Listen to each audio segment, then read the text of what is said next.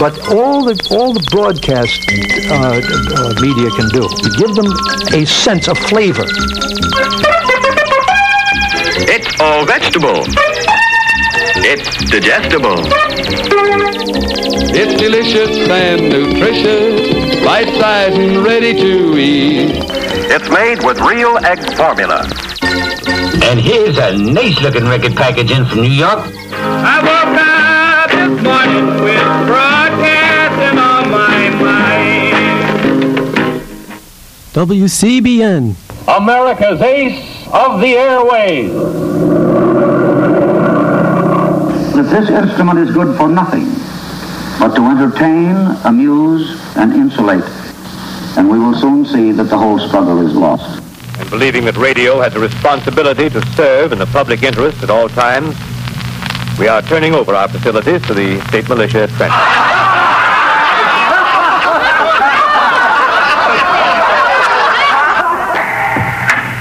So long, sucker. WCBN FM. Ann Arbor. BN FM. WCBN FM. WCBN FM. Ann Arbor. WCBN FM. Ann Arbor. WCBN Ann FM. Arbor. A very pleasant, peaceful feeling. You relax deeper and deeper each downward count of my voice, 10. Relaxing deeper, 9. Letting the body gently begin to sink deeper, 8. 8.3. Yes, it's like a push-button radio, you see. 24 hours a day. Whether you like it or not. Oh, we're limited to a 500-mile radius now, but we're working to extend that limit.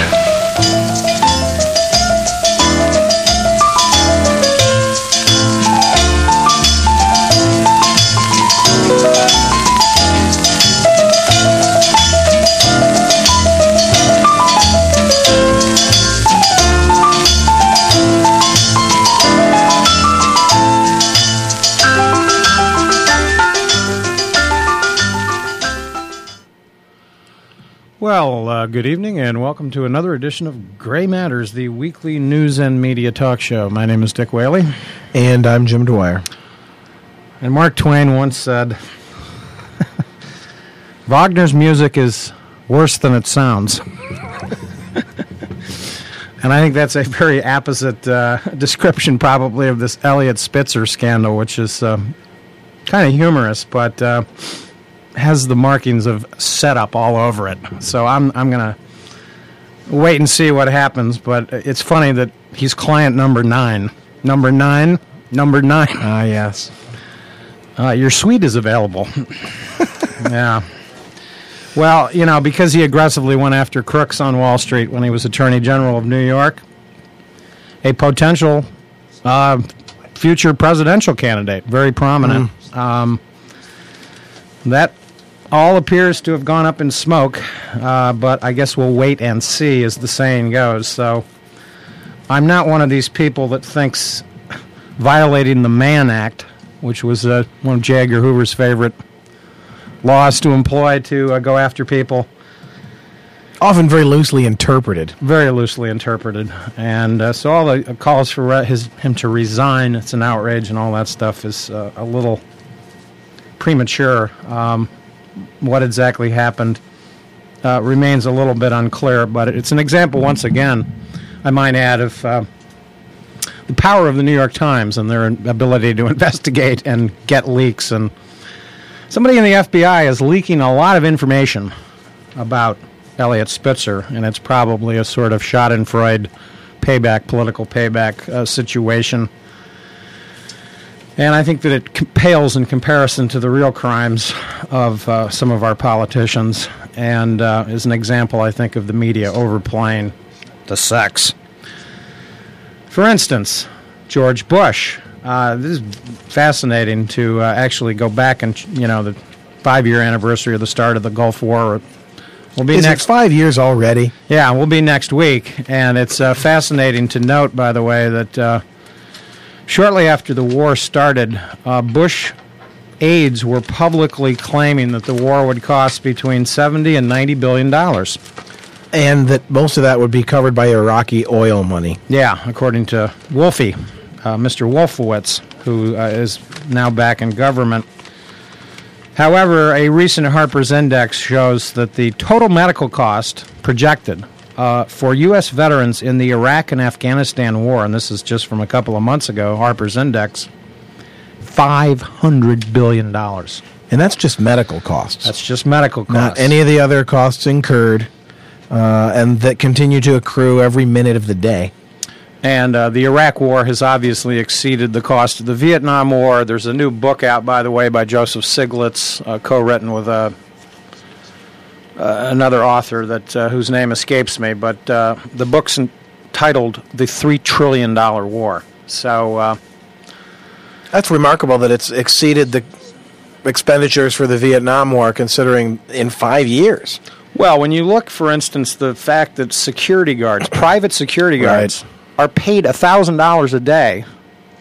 This is American taxpayer money that's subsidizing a few corporations. By the way, there are 100,000 quote private, civilians working in Iraq on behalf of the United States. So the numbers in Iraq are much greater than the 150,000, 160,000 troops, or whatever the official last estimate is, and it's amazing that this thing can continue. Well, we all, of course, lost an hour of sleep over the weekend, and so while we're recovering that, the sobering news that Americans are getting poorer and that household wealth has declined for the first time in 5 years was released last week by the Federal Reserve. This article in the Financial Times by Krishna Gua. Data showed total household wealth fell $533 billion down to $57,718 billion in the fourth quarter, as falling share prices added to the damage from dropping house prices as the real estate markets plummet in some cases. Yeah, indeed. I mean, there were a lot of sobering economic reports just last week, and the latest unemployment data showing 63,000 jobs lost in the month of February. Some other interesting statistics and facts about what's actually going on. By the way, it's remarkable that with 63,000 people more unemployed, that the unemployment rate somehow goes down, but we'll explain that in due course here. For instance, the Edmund Andrews article in Saturday's New York Times about the labor picture has some amazing stuff in it. Some of the following are interesting. Let's see. This article is actually written by David Leonard, but I'll just quote this paragraph. In one apparent piece of good news, the employment report was a mirage. The unemployment rate fell to 4.9%. From 4.8% from 4.9%, but only because more people stopped looking for work and thus were not counted as unemployed. That's typically the case. Yeah. It's uncountable. That means that the numbers are worse than they actually appear. Over the last year, the number of officially unemployed has risen by 500,000, while the number of people outside the labor force neither looking for work nor a job has risen to 1.3 million people. I don't know how John McCain runs on George Bush's economic record. There are some other amazing facts that are starting to emerge about the economy. And this from Edmund Andrews. On Thursday, the Mortgage Bankers Association reported that 7.9% of all loans, a record high, were past due or in foreclosure. Until the third quarter of last year, the rate had not climbed above 7% since 1979. Home prices are falling in almost every part of the country. Some analysts now predict that average home prices will ultimately fall 20% from their peak in 2000. The effect is reducing household wealth. According to the data from the Fed, household wealth declined by $900 billion in the fourth quarter last year. And indeed, the ratio of homeowners' equity to the value of their houses fell below 50% for the first time in history.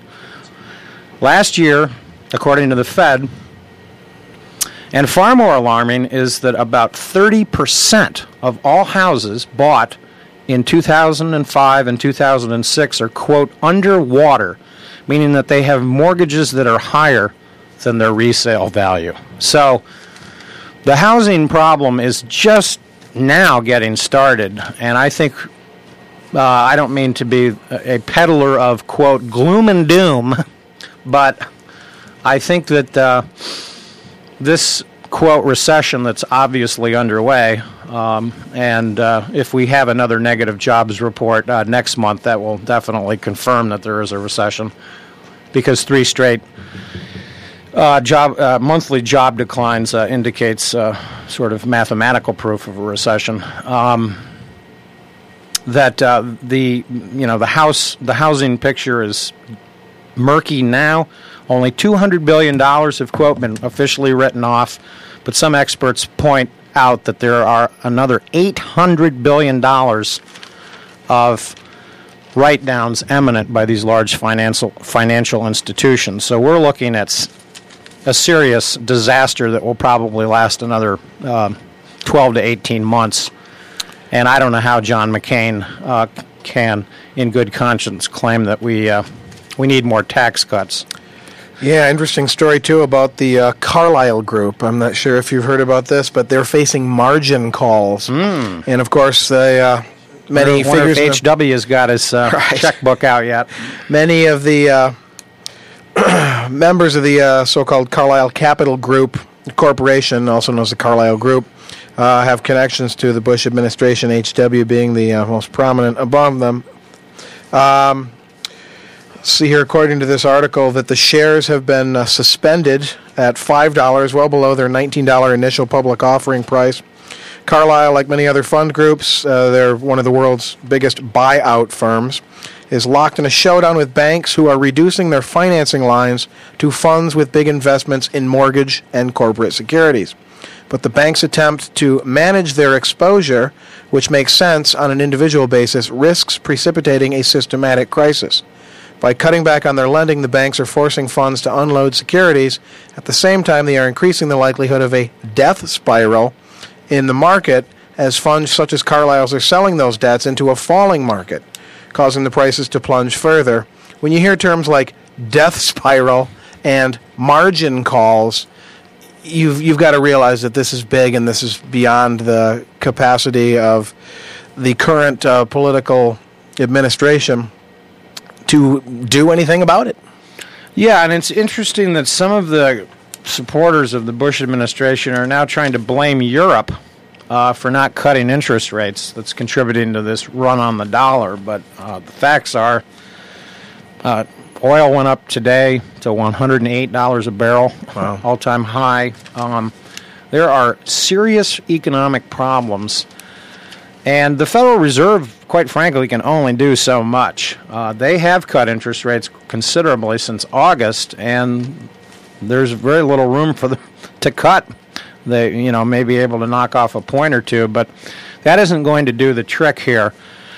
This is as I said many months ago, the problem in the economy is essentially Americans have too much debt. And we've talked about this before, but it's the fact that we've been operating with massive foreign trade deficits and federal deficits that really started under Richard Nixon, accelerated under Ronald Reagan, and have really gone through the roof under the current shoe shuffler at the White House. I don't know if you saw that picture of Bush doing the jig, waiting for John McCain to show up when he endorsed him. I thought, well, there's a happy fella. Perfect image of a complete nincompoop. We'll give him a brain damage award, and I guess we'll give McCain a brain damage award for being late. Well, it's not just oil that's going through the ceiling. Rice prices have surged to 20-year high. It's gone up about 75% per ton in the last year. This is hugely significant for obvious reasons when you think about the fact that there are billions of people for whom this is a staple crop. Sure. And when a country like India, which is the third largest exporter of rice in the world, is making moves to restrict the amount of rice. For example, the basmati rice is like a premium grain. It's thick, it's fluffy, it's tasty, everyone loves it. And because it gets a bigger price, it tends to be sold primarily as an export crop and a cash crop for India. But not only basmati, but other higher level grades of rice, they're no longer going to sell them so that they can guarantee the needs of their own people. And, of course, this has Indian farmers upset because they like to get those good export prices.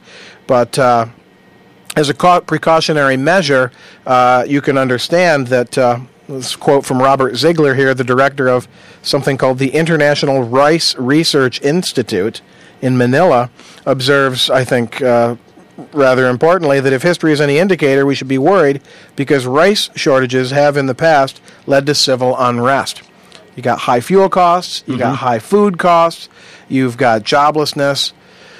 You said earlier you don't want to talk doom and gloom, but you have to talk about reality and see that things are not really well situated at the moment in the world economy. Well, they're not, and it's a lot of it is due to errors that are being made here in the United States. To quote Woody Allen, "Fields of wheat, wheat, cream of wheat." Yeah, I love that. That's from Love and Death.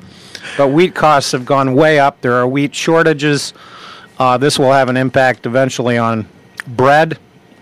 We've seen the doom and gloom from the pizza joints, claiming that even pizza prices will go their up. margins aren't adequate, and they may have to raise prices. So, yeah, and this gets back to this idiotic ethanol, corn-based. Yes, partly to blame. We Are Corn, as a famous article in last year's New York Review of Books noted. Corn is now in 55,000 products available at the supermarket. Unbelievable. Hillary Clinton seems to have, delayed the end, but I think she's going to get clobbered tomorrow in Mississippi. So Obama will probably wipe out all of her gains that she made in the delegate count last week, if she made any gains at all, pending these mysterious results from Texas. But I wanted to point out that the media, by the way, is erroneous in some of their, quote, delegate count projections. We're having this big, the annual or nightly debates about pledged delegates and all that stuff. It's been pointed out, by the way, that all delegates are essentially unpledged. They can switch. This is not... we've even seen this, by the way, in the Electoral College before. Indeed, yeah. Where a couple of, quote, electors... have not voted the way they were supposed to, including in 2000, by the way. One of the electors pledged to Al Gore did not do so. I don't know what that would cause if, in a real constitutional crisis in which something like that happened.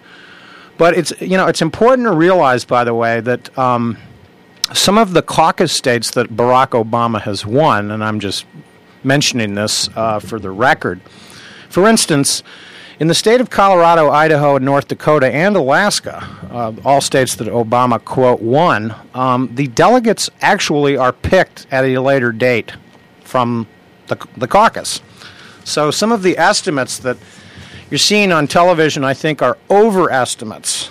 And I think there needs to be a little more caution in writing off either one of these candidates. Obviously, Hillary Clinton appears to be the one that will eventually lose, but it looks to me like this is really going to come down to what we call the Final Four in May.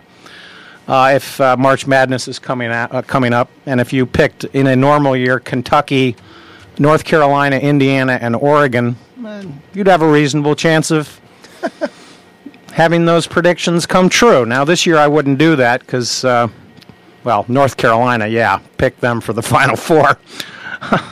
But avoid Kentucky and Indiana and Oregon. I don't even think we'll make the tournament. But anyway, those four states have key primaries in May over the course of a couple of weeks.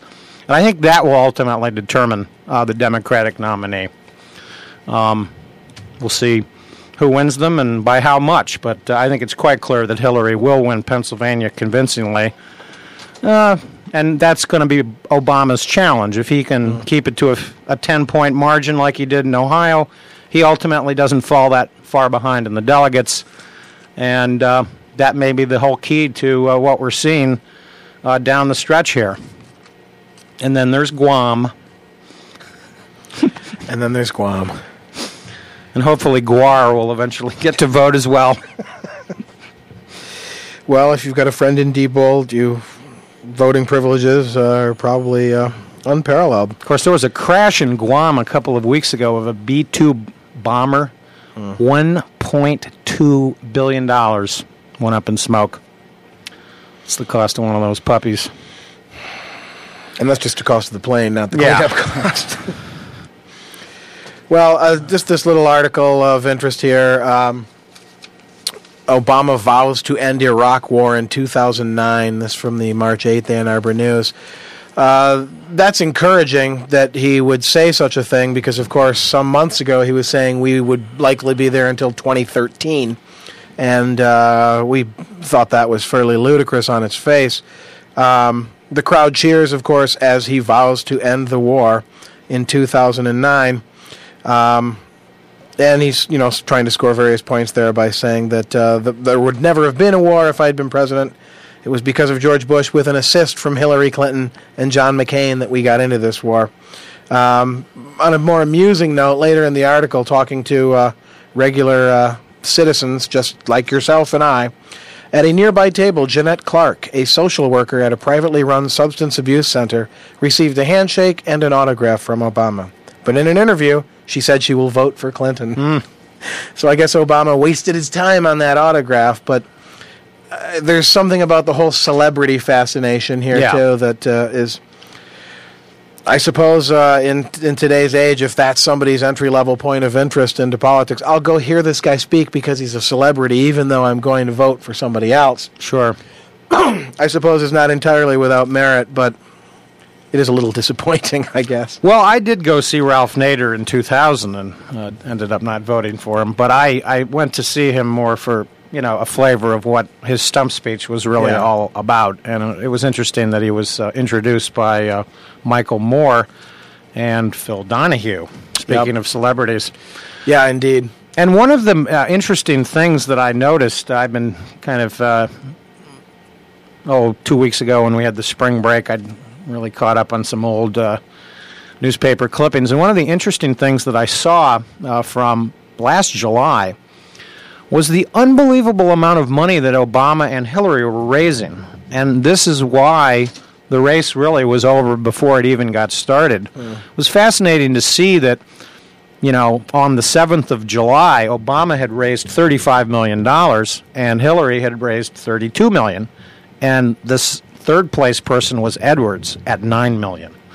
So it's been this, I think one of the unfortunate things about the Democrats here is normally they would have a gimme, in this presidential race for a variety of historical reasons. Right. The war, the economy. People tend to have a kind of the pendulum swing-back theory of American history that, has some validity to it. Would all be working in favor of the Democrats, but because they sort of threw the white guys out right off the bat, didn't look maybe a little harder at a guy like Bill Richardson, they ended up with their two riskiest candidates. And we're seeing in this primary battle the downside of both Hillary Clinton and Obama for a variety of reasons. Obama has done well with certain demographics, but you start to wonder in a general election how he wins many of these caucus states out west that he's so fond of talking about. These states are going to vote Republican. The sad reality about American politics is it usually comes down to these 10% that don't know. And it's scary that it's like that. And it will come down to about 10 states. And, of course, Ohio is going to be one of them. I think that Hillary Clinton's win in Ohio was very impressive. It was thorough, other than a couple of major urban areas. But she did well in the suburbs. She got back to her demographics that worked for her in some other states. And I would highly recommend people to check out the February 7th edition of the New York Times showing the map of Missouri, because I think this is a very fascinating, shall we say, breakdown of how these candidates did in all the counties in Missouri. And if you look at it, what's very interesting about it, by the way, this is essentially a state that was tied. Obama won this state by 1 point. He won by less than 10,000 votes out of 800,000 cast, 49 to 48. And he won because he was able to rack up a 77,000 vote majority in St. Louis. But if you look at the places that he won, he only won 4 counties in the entire state of Missouri, and yet he was able to win the nomination. Kansas City, a county up in northwest Missouri that I don't know what that is. It might be Missouri. It might be College Town, I suspect. And then Columbia, where the University of Missouri is located. And then St. Louis. But Hillary Clinton won every single other county. So it's very interesting to compare this Missouri situation with what happened in Ohio. Mm-hmm. It's a very similar situation, only in Ohio, Hillary did much better in some of the urban areas. And she won in Ohio, by the way, because of the establishment. Ted Strickland, Congressman Tubb Jones, I think her name is Sheila Tubb Jones. Don't quote me on the first name, but she was a superb spokesperson. African-American woman who represents Cleveland. She was a superb spokesperson for Hillary Clinton. And John Glenn, the former astronaut, was for Hillary Clinton. So there was an establishment Democratic Party that brought out, quote, the base, so to speak, and that's really why she won there. Those home field advantages probably are not going to work for her in these states that I just mentioned, these final 4 states coming up in May. So it'll be very interesting to see what her margin is in Pennsylvania. Ed Rendell is in favor of Hillary, and he's got a kind of an old machine, too. So she should probably win Pennsylvania by 8 or 9 points. And then we get to the final 4, and we'll see what happens. But North Carolina, Indiana, Oregon, and Kentucky will probably determine this whole thing. And it will be fascinating to see if we do indeed have a redo here in the state of Michigan. Yeah, there's talk afoot that may be the case. I mean, to me, mailing in ballots is a perfectly good way to do it. Oregon has mail voting by mail, and they have the highest turnout of any state in America because it's easy. You don't have everybody can do the mail. The idea of internet voting or something is absurd. Is absurd because most people still do not have that. What you should be allowed to do is mail in a affidavit in which you sign you look at your voter registration card and you put down your county, precinct, etc., and sign it, and then send it in to the Democratic Party and let them count the votes. This idea that we don't have time to do this is a complete lie, by the way. I remember from several years ago noting that in Canada, the nation of Canada, they hand count all ballots. It takes them 5 hours. That's 11 million votes. This, I think, underscores the absurdity of how pathetic our democracy really is in America. Anemic. And for us to be running around the world preaching democracy to other people when our own democracy is in shambles, really, is remarkable hypocrisy. Well, and what's there for McCain to do in the meantime while we wait for the outcome of the Hillary-Obama? Just try to look not too puffy, I guess. Yeah, well, fundraise. And raise funds. He's not good at that, and that may ultimately doom him. And by the way, I think it's absolutely absurd of Obama to agree to, some sort of deal based on some questionnaire that he filled out 2 years ago. No, if he's got a huge advantage in fundraising, he should take it. Why Why handicap yourself based on a questionnaire that you filed, I don't know, 2 years ago that the media is trying to turn into a big issue? That's just nonsense. Just say, hey, I'm raising a lot more money than John McCain. To heck with campaign limits. Sure, I agree in theory we should have them, but why should I be hampered? Right. We haven't agreed to these limits in the past, and the Republicans have outspent the Democrats by just enormous sums in many of these presidential elections. So why the Democrats but the Democrats, they're so incompetent. It's mind-boggling. Throw an advantage away. Yeah. Well, we are at the top of the hour, in fact, and Yazoo City Calling will be coming up next. I want to urge listeners, if you haven't yet gone out to see There Will Be Blood, it's still in the theaters for one more week. It's a great film. I can't recommend it strongly enough. So try to see that. Thanks to Andrew and Alex for engineering. And do stay tuned. Yazoo City Calling is coming up next right here on WCBN FM Ann Arbor. It appears that the willing and able Bob Strauch is sitting in tonight.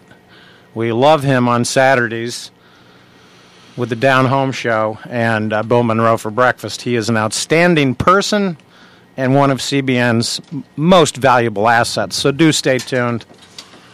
He's making noises in the chair. His face is getting red. I don't think it's as red as mine. I did a little drinking last night, and I'm still paying for it. Bob Strauch coming up next with Yazoo City Calling. Good night. Yeah, big thanks to the Gray Matters folks. And avoid that problem of having a little too much to drink by having a lot too much to drink. Nah, we're just kidding. We do not advocate that under any circumstances. We just want you to have a good life. You're listening to WCBN FM Ann Arbor. Welcome to Yazoo City Calling. My name is Bob. I'm from Yazoo City. And here's Kokomo Arnold.